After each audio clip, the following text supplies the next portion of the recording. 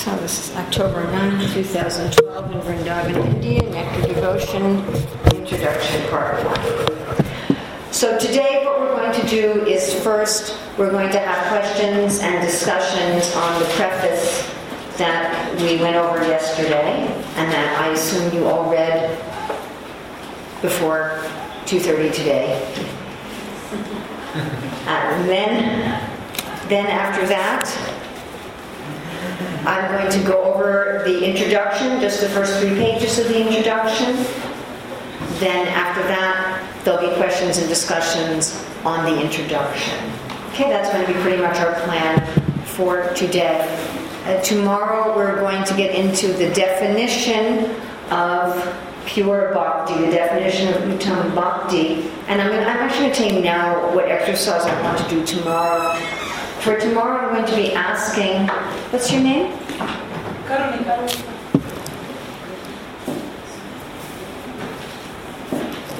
For tomorrow I'm going to be asking you, each of you, to take one word out of the definition and see what change that makes. What problem is there when you remove one word? So you can meditate on that while you're preparing for tomorrow's class. One word out of what? The definition of bhakti. Anya bilasita sunyam jnana karma vanatitam anukulena krishna nimshtivanam bhakti uttamam. So we're going to ask each of you, or maybe in groups, everybody take one word, take it out, and tell me what the problem is. If there's a problem, maybe there won't be any problem. Just tell me if there's a problem and what that problem is, what misunderstandings there could be. So that's going to be, you can meditate on that little. Where is that verse? It's in the Bhakti Rasamrita Sindhu. It's something that Srila Prabhupada quotes all over the place in his books, although he does not specifically quote it in the introduction. He's talking about it in the introduction, but he's not quoting it in the introduction. For those, all of you should have received by now at least an electronic copy of this book. No, tomorrow will be.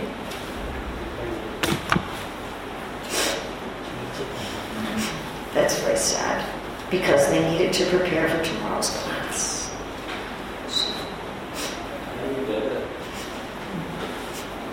From Vishal, who was supposed to give it to you.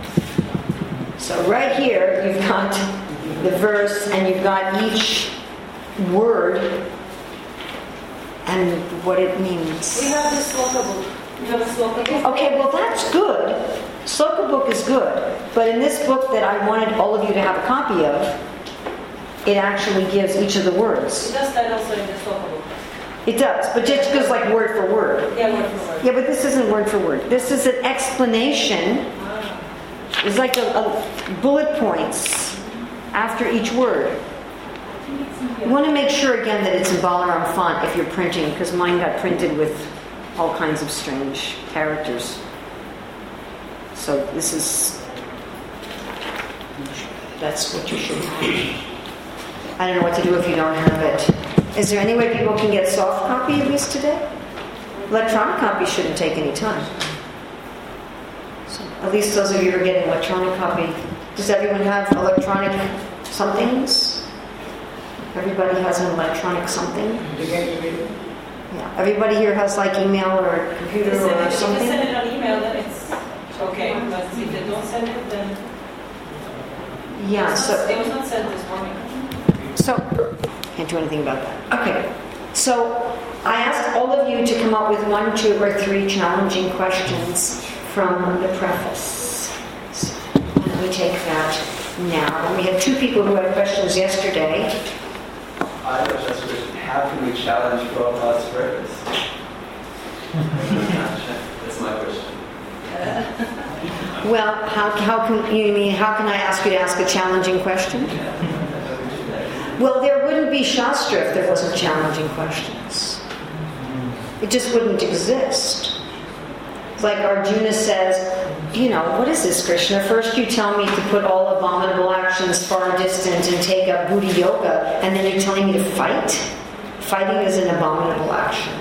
He said, I don't understand. You're equivocal. You're telling me opposite. Equivocal means opposite. You're giving me opposite instructions. Or this yoga science you've just told me, I consider impractical. I can't do it. It's not, this isn't a workable... You know, if you go to someone and say, what should I do? You can do this. You say, that's not going to work. Well, that's a challenge. And Arjuna said, what if I fail? I'll probably just fail. What happens to people who fail? And Arjuna said to Krishna, what do you mean you talk to the sun god? You're my cousin.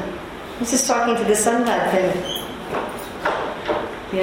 That's millions of years ago. I know you. You're right here. That's a challenging question. Yeah, well, not an aggressive challenge. I'm not asking you to come here with bows and arrows, but,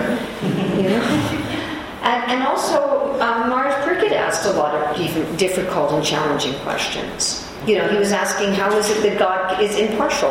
He seems awfully partial to me. How is he impartial? And he's asking, how do people get free from hell? And Sukadeva Goswami says, by atonement. And Prickett says, no, that's not going to work. So if we didn't have deep, challenging questions on the part of people like that, we wouldn't have the Shastra. It wouldn't exist. The Shastra is a series of questions and answers. So, by the way, in this class, it may not become a book, but we are also expanding on the Shastra, just by the way. Just like the Bhagavatam was originally 4 verses, and then so many questions, and it gets expanded, and then someone else asks questions. Thank you for doing that. And it gets expanded, someone else asks questions, it gets expanded. So we're also doing that. Okay. Yes, is that all right? Yes.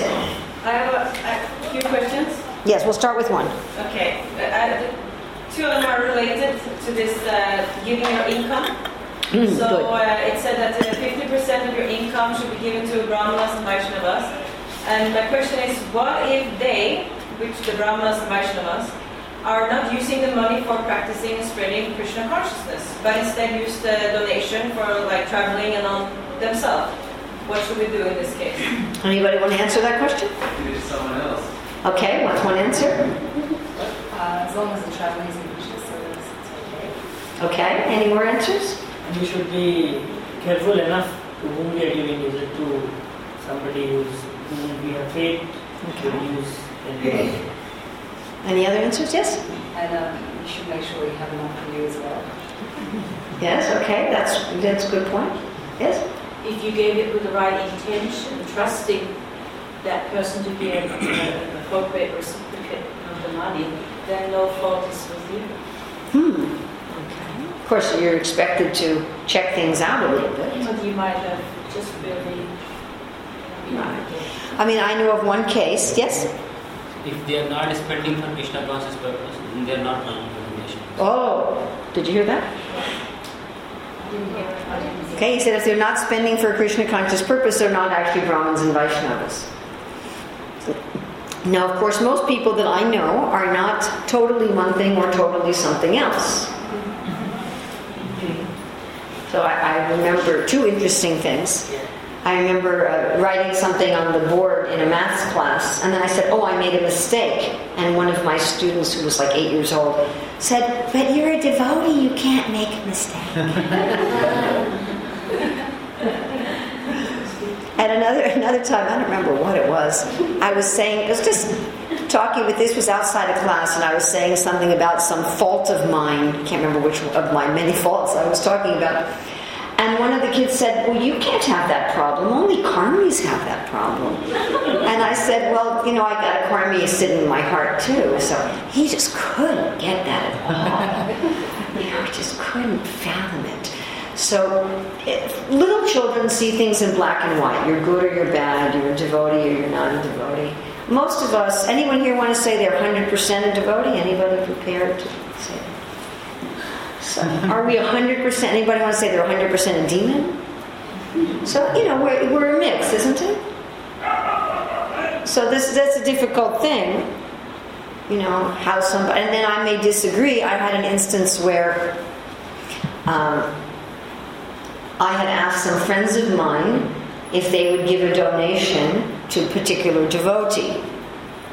And one of them did. And then later on she said to me, I don't like how this devotee is spending money. And I'm not going to give any more. So that was that person's personal choice. The person said to me, I don't like how this devotee is spending their money. And I looked at the things that she was unhappy with, and they didn't bother me. You follow?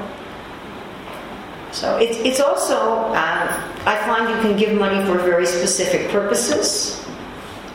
Like I have a friend I've given some donations to who told me 1/2 of whatever I get, I give away. So I gave this person money to pay their electric bill at the MBT. I said, this is for your electric bill at the MBT. I said, now are you going to give half of this away? And the person said, no, if you've given it to me for that purpose, then that's all I'm going to use it for. So that's another thing, is you can give money for a specific purpose if you're concerned about that. So sometimes you may just give people money, and sometimes you may give people money and say, this is for this.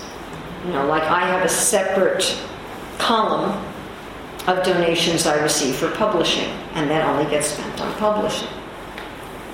Does that make sense? And sometimes you can buy things directly. I mean, when we were producing our 83 children's books for more than 83 children, there were a lot of people who contributed by buying things directly. Like there was someone who paid for the first printing, and they just paid the printer. Or I had people who paid an artist, and they gave the money directly to the artist. The money didn't come through me. So other than the main printing, I'd say only 1/3 of the money actually went through my hands. The other 2/3 people paid for directly. They'd say, well, I'll pay for the tent to advertise it, and I'll pay for this, and and then they would just pay it directly. So that also, one can also do that. On a related topic, does anyone know charity in the modes of nature? You've all finished Bhagavad Gita, right? No. Not everybody. Prasanta said this was the last book, but you haven't finished Bhagavad Gita? We're in chapter 15. You're doing in the morning. You've only finished chapter 15. We are doing chapter 15. Huh? We are doing chapter 15. You're doing it simultaneously? Yes. Oh, so can I give you a sneak preview? Yes. Okay. So coming up in the Bhagavad Gita. This will be like, what do they call those in the movies, the trailers? Yeah, it is. Coming attractions. Will be charity in the modes of nature. So charity in the mode of goodness is you give to the right person at the right time with respect. Charity in the mode of passion, you give to the right person at the right time, but grudgingly and with regret afterwards, like, oh, why did I give so much to that? Oh, if only I had that money now. One devotee at Prabhupada's request gave quite a lot of money for something, and for the next 20 years complained about it to anybody who would listen. Or Prabhupada says at the request of a superior. So if the only reason you're giving something is that, you don't want to. In other words, you don't want to. You're doing it, oh, okay, I'm supposed to surrender. I'm supposed to give this. And by the way, that doesn't just mean money. Because money and time for most of us are pretty much the same, unless you've gotten an inheritance. Generally, money represents your time. Correct? Right? For most people. Time is money. Well, literally, because let's say you work and you earn, I don't know, probably all different currencies here in this room. Euros and pounds and rupees and rubles and whatever. Let's just pick euros. So let's say you're working and you get 20 euros an hour. So if you give an hour of your time, or you give 20 euros, it's the same. If 20 euros represents that hour you were working, you were donating to that person. So when you give in charity, it can not just mean cash. It can mean things. It can mean you give clothes. You can give items, time, like that. Cow. A cow. I haven't given away any cows in my life, but yes, a cow. A cow. A house. I have given away houses. Houses. Yes, houses. I have given away houses. Yes. Houses, buildings. Yes, I have done that. Yeah, I had one astrologer. Actually, it was an Ayurvedic doctor who was also an astrologer, and he was looking at my hand for my health. And I said, "What about?" He said, "I'm only going to talk about health." I said, "Okay." And he looks at my hand and he said, "You don't have any house." I said, "What do you mean I don't have any house?" He said, "Well, you can have a house, but you'll just give it away." He said, he didn't know me at all. He said, "Oh, you'll use it for a temple." And I'm like, "Yeah." So we used our houses for gurukulas. You know, at night we pushed the desk to the side and put out our sleeping bag and lie on the floor. So I have given away houses. But anyway, giving away things, or giving of your time. So mode of passion is you don't really want to do it. You feel obligated. You're doing it because you think you're supposed to, because I have to, and I don't really want to. And later on you go, well, why did I give that? And this happens also to devotees. You know, if devotees complain with bitterness, "Oh, why did I live in the ashram so many years, and I worked so hard, and I went on a book distribution every day, and I never even got some decent prasad." That's charity in the mode of passion. Then charity in the mode of ignorance is you give to the wrong person. Or either you give to the right person, but you give it to them at the wrong time, like they're in the shower, you know, or they're sleeping, or something like that. Or you give it to them without any respect. "Here, take this." You know, so that's a kind of charity in the mode of ignorance. Or charity in the mode of ignorance also you give to the wrong person. Or you give the wrong kinds of things. You give charity of liquor and meat and stuff like that. I read that once in a question to an ethicist, an ethics question. You know, if I have some leftover wine, is it all right if I donate it to the local alcoholics on the street? So that's charity in the mode of ignorance. But you do want to make sure that you're not guilty of charity in the mode of passion. Because charity in the mode of passion looks a lot like goodness, but the mood is different. So if you're going to give charity and later think, "Oh, I wish I had done that," that's charity in the mode of passion. You don't get that much benefit from charity in the mode of passion. I see sometimes in ISKCON we actually encourage charity in the mode of passion. We push people to give of themselves and their time and their money, etc., in ways they really don't want to do. We pressure them. We make them feel guilty. We pressure them in terms of loyalty to the organization or surrender or looking like a good devotee or whatever. And later on, it backfires and the person is angry and bitter and upset. So I read a study by a Christian organization about Christian organizations that collected charity according to Christian principles, not just used the charity for Christian principles, but their process of collecting the money was also in accord with the Bible. And what particularly interested me, I was interested in they identified 5 principles, was that we also have principles of giving in charity. It's not only what the money is used for, but it's the process by which the money is given. Of course, this is also discussed in Nectar of Instruction. Prabhupada says some pretty heavy things about not taking money from materialistic people and things like that. So I'd say that's also really important. You know, this 50% principle is something that really should be heartfelt. And if you feel comfortable just giving somebody money and letting them choose whatever they do with it, that's fine. And if you're not, give to somebody that you do feel comfortable like that with, or give it to something specific. And for goodness sakes, you can also use the money yourself, because you're also a Vaishnava. Just by the way. So just like Kolavijay Shridhar, he was using half of his income, how? To worship the Ganga. So he was worshipping the Ganga himself. I don't believe he was hiring Brahmins to worship the Ganga. That would have been rather odd. So he was worshipping the Ganga himself. So you can also have your own devotional project that you are financing or putting again, your time and your energy into. I understand this primarily as energy.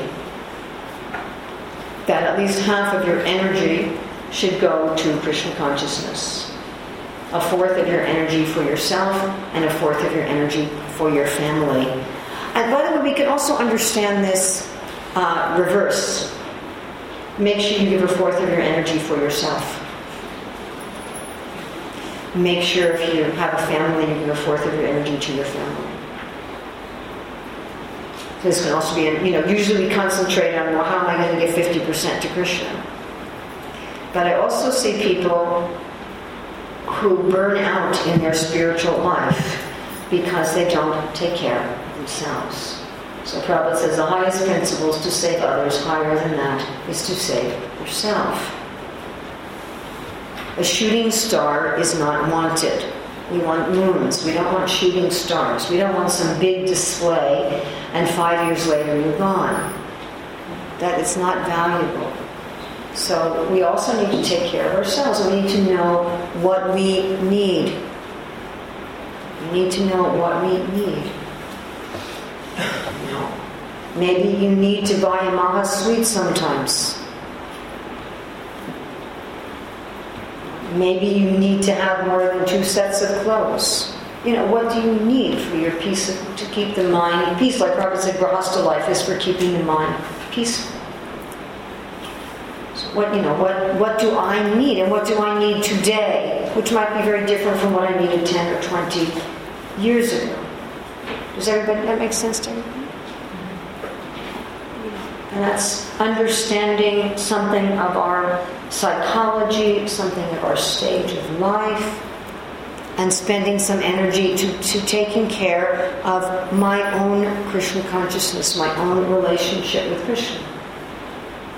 Is this clear or not clear? Not clear. You're thinking about it. Okay. It means, what does this mean practically? Making sure I'm engaged according to my nature. That's one thing. Taking the time to make sure I'm engaged according to my nature. I have to understand what kind of a nature do I have. It's not my eternal nature, but it's the nature I have now. It's like, what kind of vehicle do you have? Do you have a bicycle? Do you have a scooter? Do you have a motorcycle? What kind of body are you riding around in? What kind of mind are you riding around in? Making sure you use that for Krishna and not be pressured by anybody to do something that's not your nature. That's one way of taking care of yourself. Another way of taking care of yourself, there's emergency, ordinary, and desired activities. Making sure you have some Krishna conscious hobbies. Making sure you have desired activities that you like in Krishna consciousness. Maybe that's, doing beautiful flower decorations on your little home altar, or growing a garden, or sitting and learning songs, or whatever it may be. That you have something that you like to do, that no one's expecting you to do, that you don't have to do, that isn't your regular service, and you just like to do it. Making sure you have nice friends in Krishna consciousness. Making sure you have time for recreation. 6th chapter Bhagavad Gita. One cannot be, right? To be a yogi, you have to be moderate in eating, sleeping, working, and recreation. Recreation means recreation, rejuvenation. So we all need some recreation. We need to make sure our bodies get enough physical exercise. Srila Prabhupada took 4 hours a day on his health. 4 hours a day. Of course, he only slept 3 hours a day. But he took 4 hours a day for his morning walk and his massage. Not making sure that we have enough time and facility to keep our bodily health. Making sure we have time with our friends, that we have family, making sure we have time with our family, spending time with other people who do services like ours, making sure that we're strong. We have seen many devotees who in the name of service did not take care of themselves, and after a while they couldn't take care of anybody else either. We've seen just many cases of this. Or sometimes they just leave Krishna consciousness. They say, I can't do this anymore. And then 25% for the family. So if you have a family, if you're in the Grahastha ashram, then also some time for your family. There's no point in being a grahasta if you never spend any time and energy on your family. Then you should be a renunciate. You're in the wrong ashram. So you need to actually, the husband and wife, some time for each other, the parents with the children.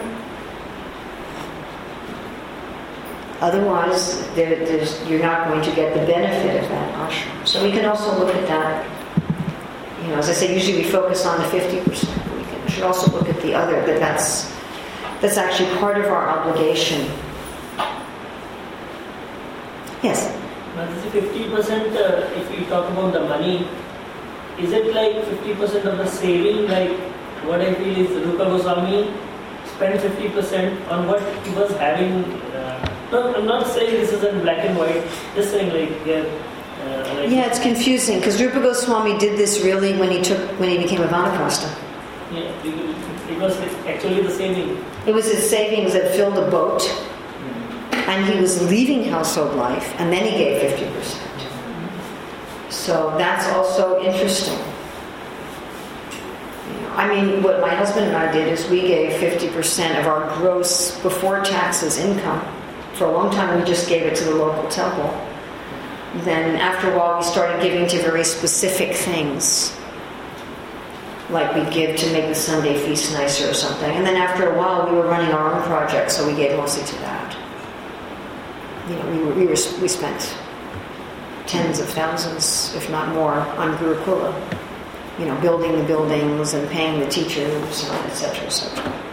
So we weren't giving that to someone else to spend. We were spending it ourselves. That's what we did. And then we just lived very simply. We didn't even have a chair. We had a rocking chair. No beds. No cushions. But not everybody's going to do that. It's our personal. At one point we had outdoor furniture. Those little plastic things that fold up. I read somewhere that you do follow that. You said charity, you become detached from having money. So it's like last year. I don't know if that quite worked. I think that's a good point. Become detached from having money. Could be. You use that greed sort of basically. Could be. You said you were satisfied and it was simple like you made that money. Yeah. You try to keep every single cent and you want more and more and more. I wouldn't want to be poor though. I've been poor. I don't like it. Yes. I asked the same question Prabhu asked one time during a lecture, and the answer I got was that because there's a confusion that if we should give, like when we have our income, should we just give 50% of that? Or should we first pay our bills and do this thing and then whatever we have left over? Oh, that definitely not. That's for sure not. That's absolutely definitely not. Because you won't have much left if you do that. That definitely is not the answer. But then you might be in a situation you cannot pay your bills if you give away 50%. Okay. So first of all, let's just look at it in terms of money. There's people in the world who live on 50% of your income. Therefore, you could live on 50% of your income. Depending on where you live, in which country, how expensive it is. That's to some extent, but I will hazard a guess that in most countries there's still somebody living on 50% of your income. Now, if you live in Grosse Pointe Park, or Beverly Hills, or the east side of Manhattan on 5th Avenue, you will not find anybody living on 50% of your income, but that's not the whole country isn't like that.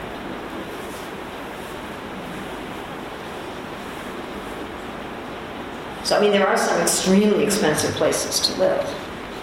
But one way you can think of it is that there's people living on 50% of my income. So let me live on 50% of my income. And live differently. Now, if that terrifies many of you, if all you're going, man, I'm never coming to her classes again. I said, that's one possibility. Just one possibility. You can also say, what about 50% of my space? So in many houses, the altar is a little teeny tiny place, and then the big place is for the big flat screen TV and the this and the right. This is that little teeny tiny altar and little shelf in the kitchen. I travel a lot. I see lots of people's houses, and you see this sometimes. And you see other people's houses where the Krishna is the center of the house. I mean, spending money on Krishna can also mean on your home altar. Are you buying incense for your deities? Are you buying flowers for your deities? That's also Krishna. Krishna doesn't just, is being recorded. Krishna doesn't just mean your local Hare Krishna temple. I'll probably get called into a GBC meeting for that one. But it doesn't. It is so many ways that you can give to Krishna. And it's wonderful to have a project in Mahaprabhu's mission that you're funding. So there's many, many ways. If you can't, you can do things in your house. Like we ran a school in our house. So we didn't have to live in a poorer house, but we really had only the use of maybe a fourth of the house most of the time. Do you follow? It wasn't that we had to move into a slum because we were giving more than, or should we, at that point, probably more than half of our money. Because we were living in the same place. So I had friends who did that. They started a preaching center in their house or something like that. So be creative. You can also, as I said, give your time. Time is money. Give of your energy. Give of your intelligence. The point is that half your energy, at least half your energy, especially for the Grahastas, at least half your energy should be used for Krishna consciousness. At least half of your energy should be used for Krishna consciousness. Don't be putting 80-90% of your energy into the other parts of your life.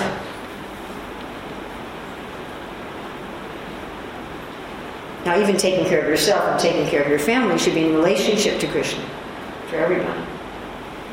But there's for most of us anyway, there's probably some difference between brushing our teeth and combing our hair and going out on Sankirtan.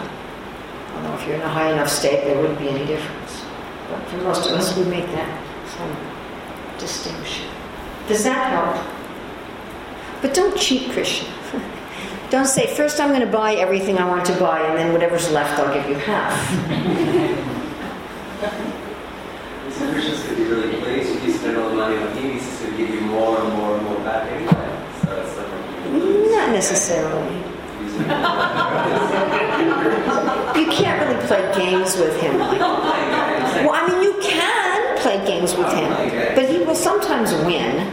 And no, you just... I wouldn't say give it for that reason. I'm saying he'll use his money properly in the service of the Lord. Krishna will always take care of you.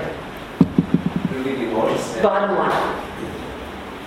If you're a Krishna servant, he will take care of you. How he takes care of you, when he takes care of you, in what way he takes care of you, that is maybe interesting.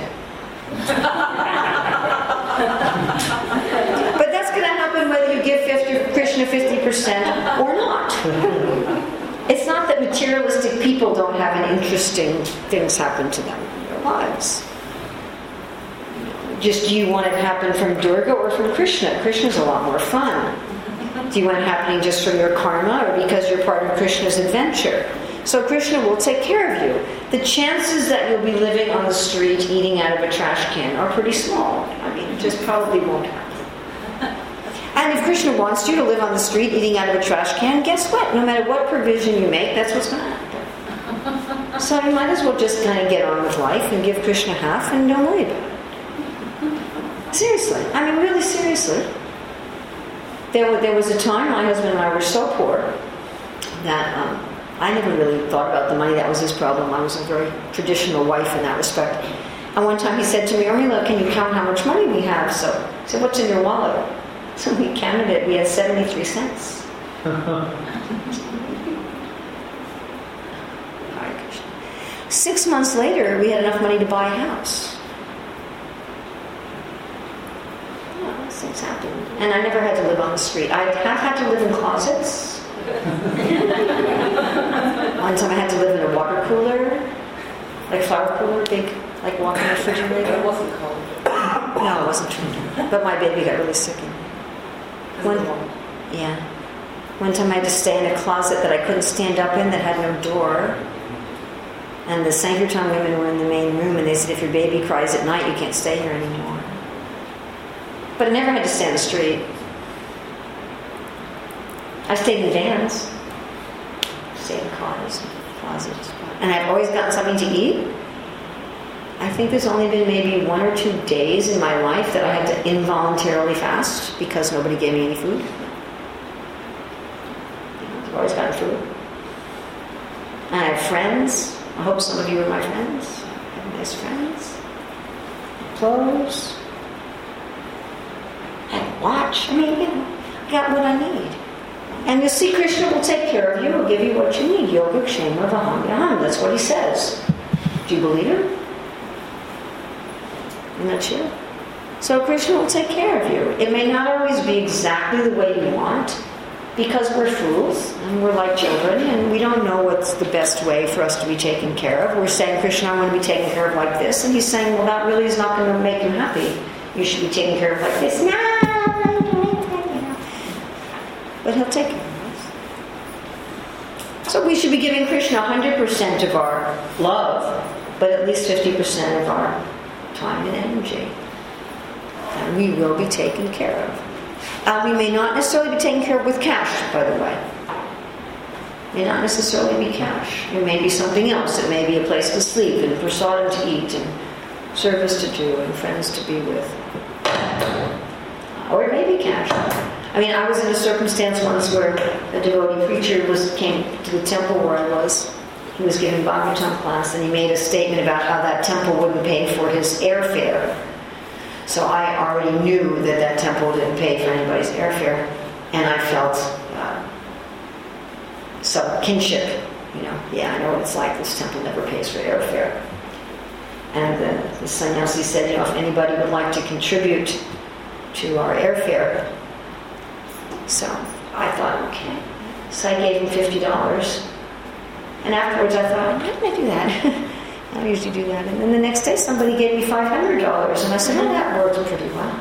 But that doesn't always happen, and that wasn't my intention. That was quite a surprise. I was like, okay, Krishna was happy with that one.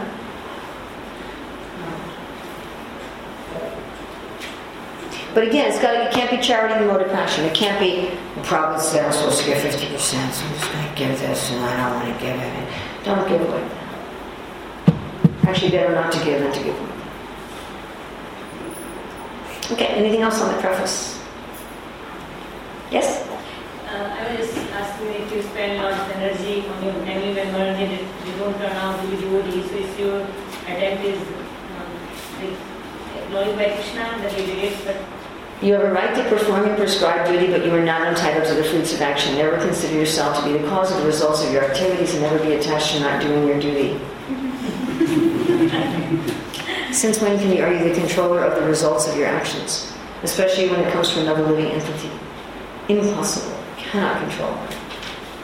You're offering Krishna moment by moment by moment by moment. You're not just offering it's not that you do something and then you offer Krishna the results. And it's not that how spiritual something is whether or not the results turn out the way you think they should turn out.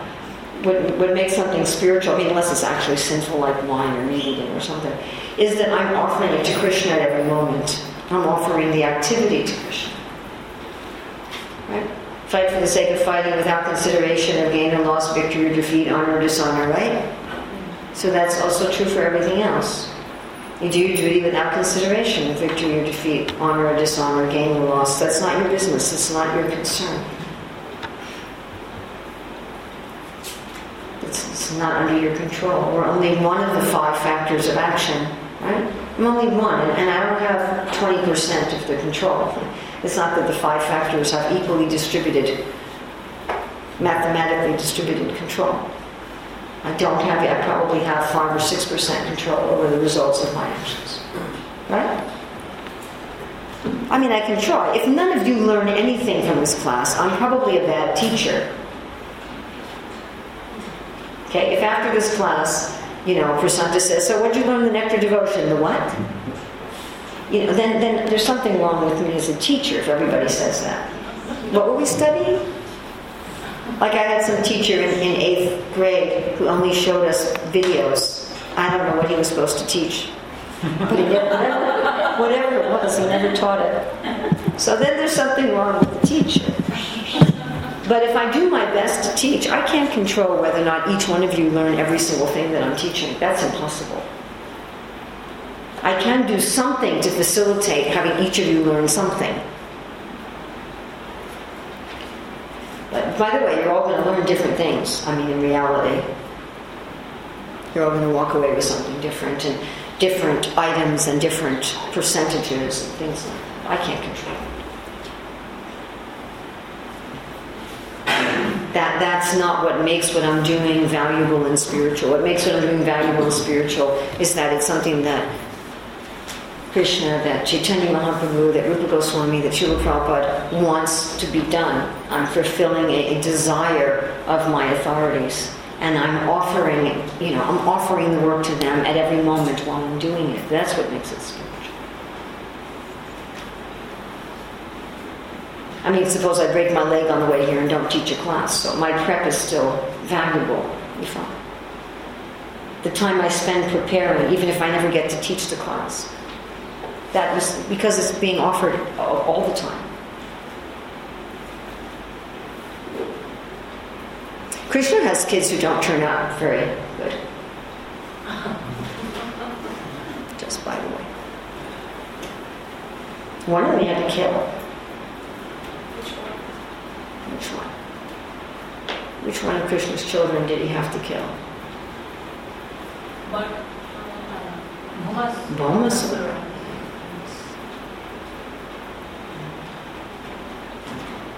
So it happens to Krishna. And in one sense, we're all Krishna's children, and look at us. So, there we go. Okay, some other questions about that's not Krishna's fault. Yes?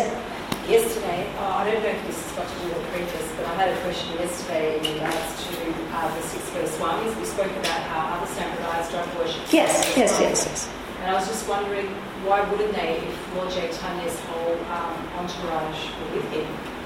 I mean, the 6 Goswamis be inseparable from Lord Chaitanya. Why did they exclude? Well, there are other sampradayas don't even worship Lord Chaitanya. Yeah, but there are other sampradayas that do worship Lord Chaitanya. Well, anyone who worships Lord Chaitanya is going to worship the 6 Goswamis. But there are other sampradayas who are not followers of Chaitanya Mahaprabhu. So why would they be followers of the 6 Goswamis? They're not. They have their own acharyas,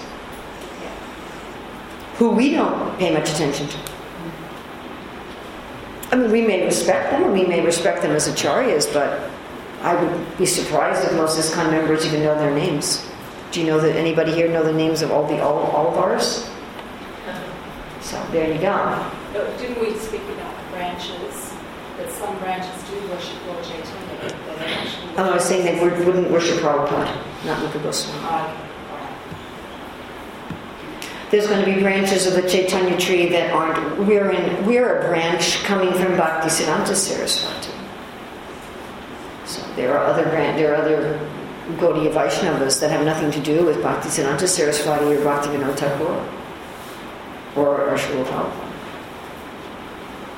There's the followers, the branch from Shamananda Pandit, and there's still the Nityananda Paridwar and the Advaita Paridwar. They're still existing. And Prabhupada writes in Chaitanya Charitamrita that there's bona fide spiritual masters in many of these groups.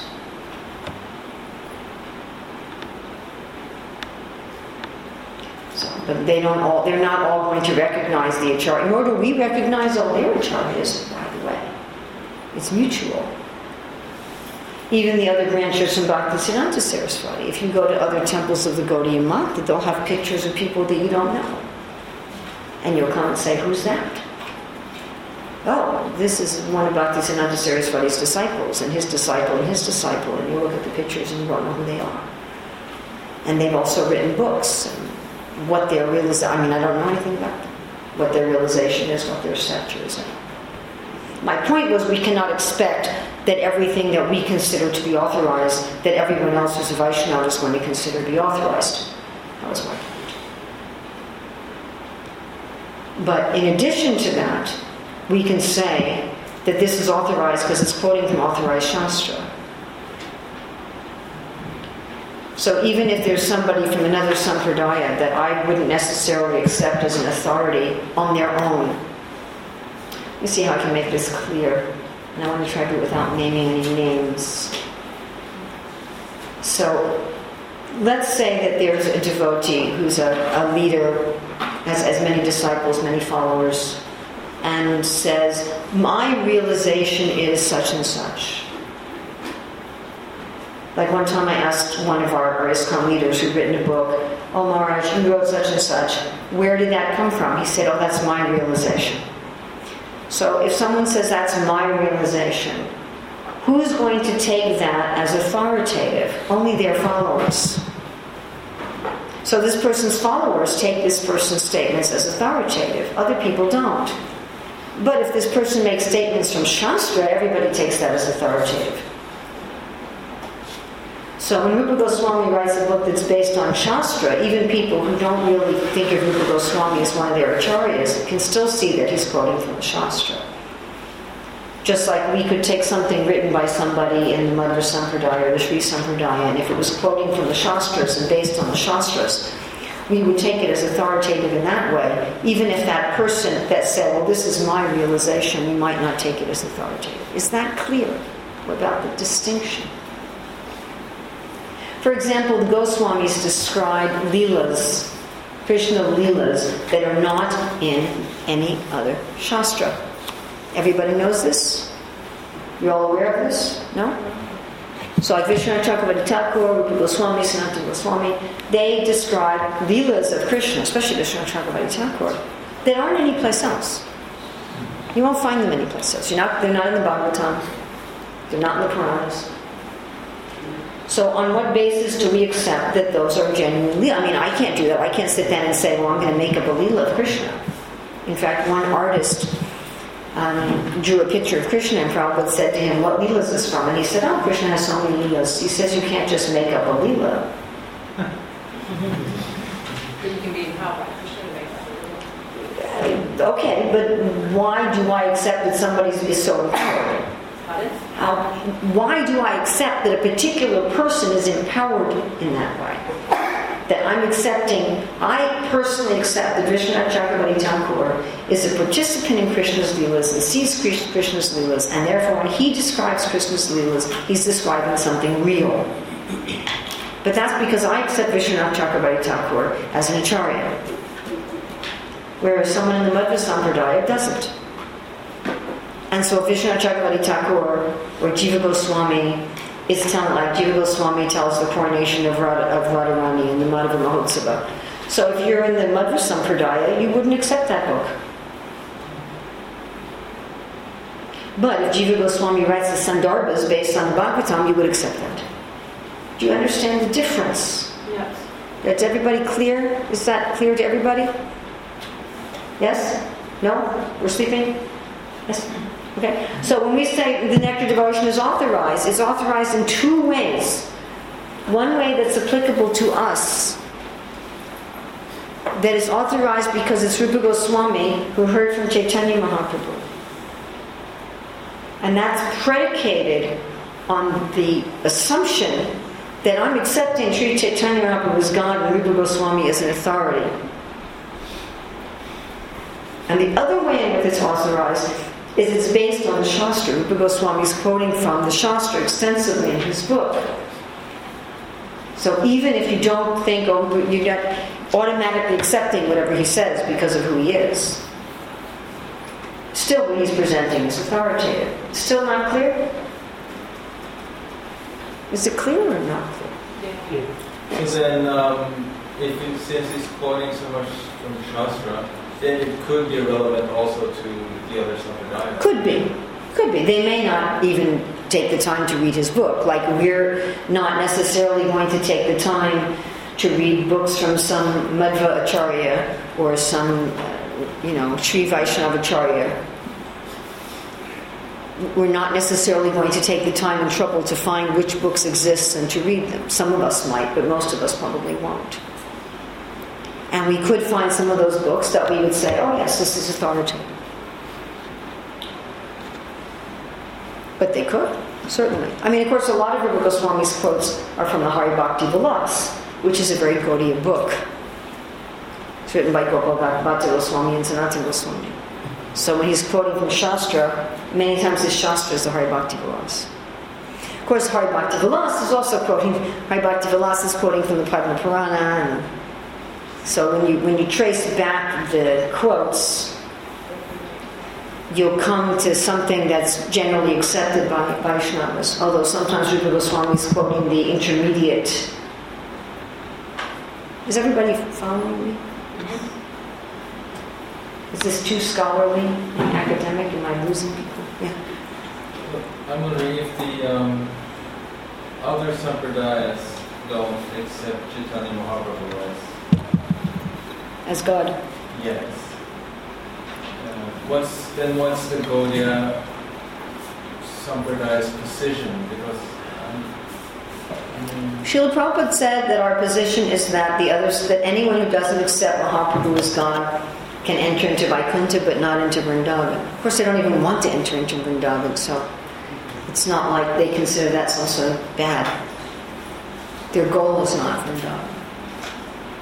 Of course, Bhaktivinoda Thakur wrote a book about all of the other Sampradaya Acharyas meeting Chaitanya Mahaprabhu in some way. So he wrote a book showing that all the leaders of the other Sampradayas had a personal, sometimes private, meeting with Sri Chaitanya Mahaprabhu.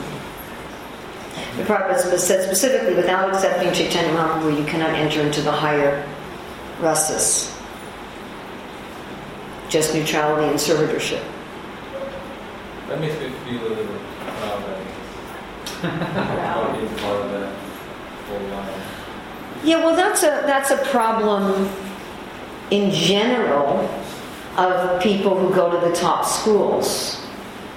So people who go to Harvard and Yale and Princeton and Oxford and Cambridge, but I hate to break this to all of us, just because the school's the best doesn't mean that I'm the best.